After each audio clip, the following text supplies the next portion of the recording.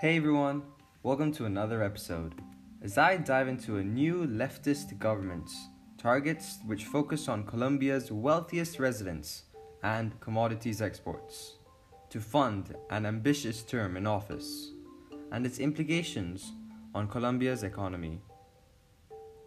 Colombia's first leftist government in its history has targeted the country's wealthiest residents and its commodities exports in a tax proposal that shows a significant shift for the traditionally conservative nation. Left-wing politics usually describes political ideologies that support and seek to achieve social equality.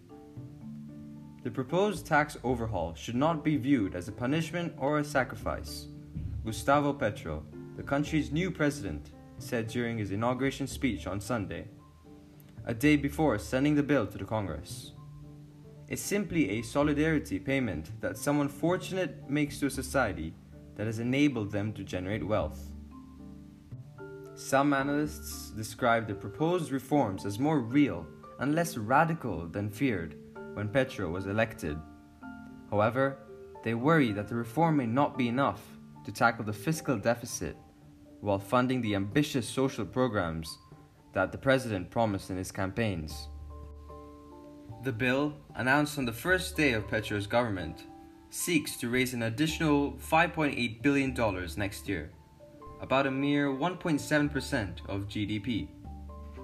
The proposal includes a tax increase for those making more than $2,300 a month, Colombia's top 2.4%, according to its finance ministry.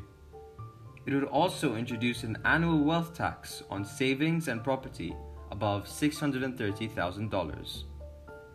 These additional streams of revenue are crucial to funding the generational change the president has promised his voters. During his campaign, Petro pledged to halt open-cast mining and new oil and gas exploration contracts, alongside a number of progressive reforms, such as funding universal health care and higher education, and supporting wholesale land and pension reform. Lofty goals indeed. A failure, however, to deliver risks quickly angering his supporters, tens of thousands of whom took to the streets last year, initially to protest the tax reform proposal that would have raised value-added tax, or VAT. As we say in Colombia, campaigns are poetry but government is prose, and the economic and fiscal reality is complicated, said Luis Fernando Meija, the executive director of Fede Cerrolo, a Colombian economic think tank. The proposal comes as the Colombian economy faces heavy resistance. The fiscal deficit this year is predicted to reach nearly 5.6 points of GDP and must be adjusted downwards by 2 points of GDP next year.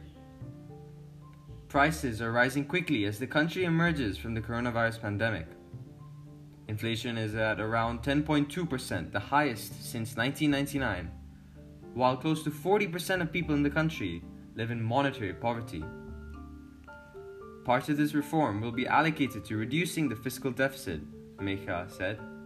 Another part will go to spending, in line with the social programs that the president had discussed. The government's tax revenue is about 19% of GDP, but only 5% of the population pays these personal taxes, according to the OECD. The average for OECD countries in the world is 33%. Pedro's finance minister, Jose Antonio Ocampo, has pledged to tackle tax evasion and avoidance too, saying that revenues would be increased by modernizing Colombia's collection agency. Over half of Colombia's workforce is estimated to be in the informal economy too.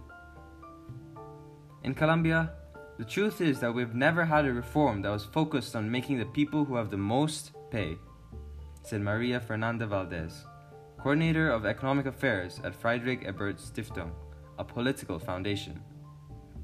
Almost always the attempt was made to make the middle class pay, such as by increasing VAT. If this passes, it could be the first of a wave of similar reforms in Latin America.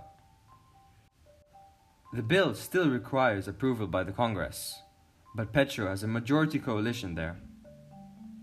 A new dawn is rising over Colombia where the newly formed government plans to tackle issues of inflation and fiscal deficits from COVID-19 and a previously weak economy by targeting the rich and taxing them in a solidarity payment they should not think of as a punishment, as put rightly by the President. We hope this is enough to make up for overdrawn budget deficits in the past and steer the country safely out of the pandemic, and make sure this can also fund future government schemes to improve the nation. So, that's it for today's episode, folks. Hope you enjoyed it and learned something new. Stay tuned and see you next week.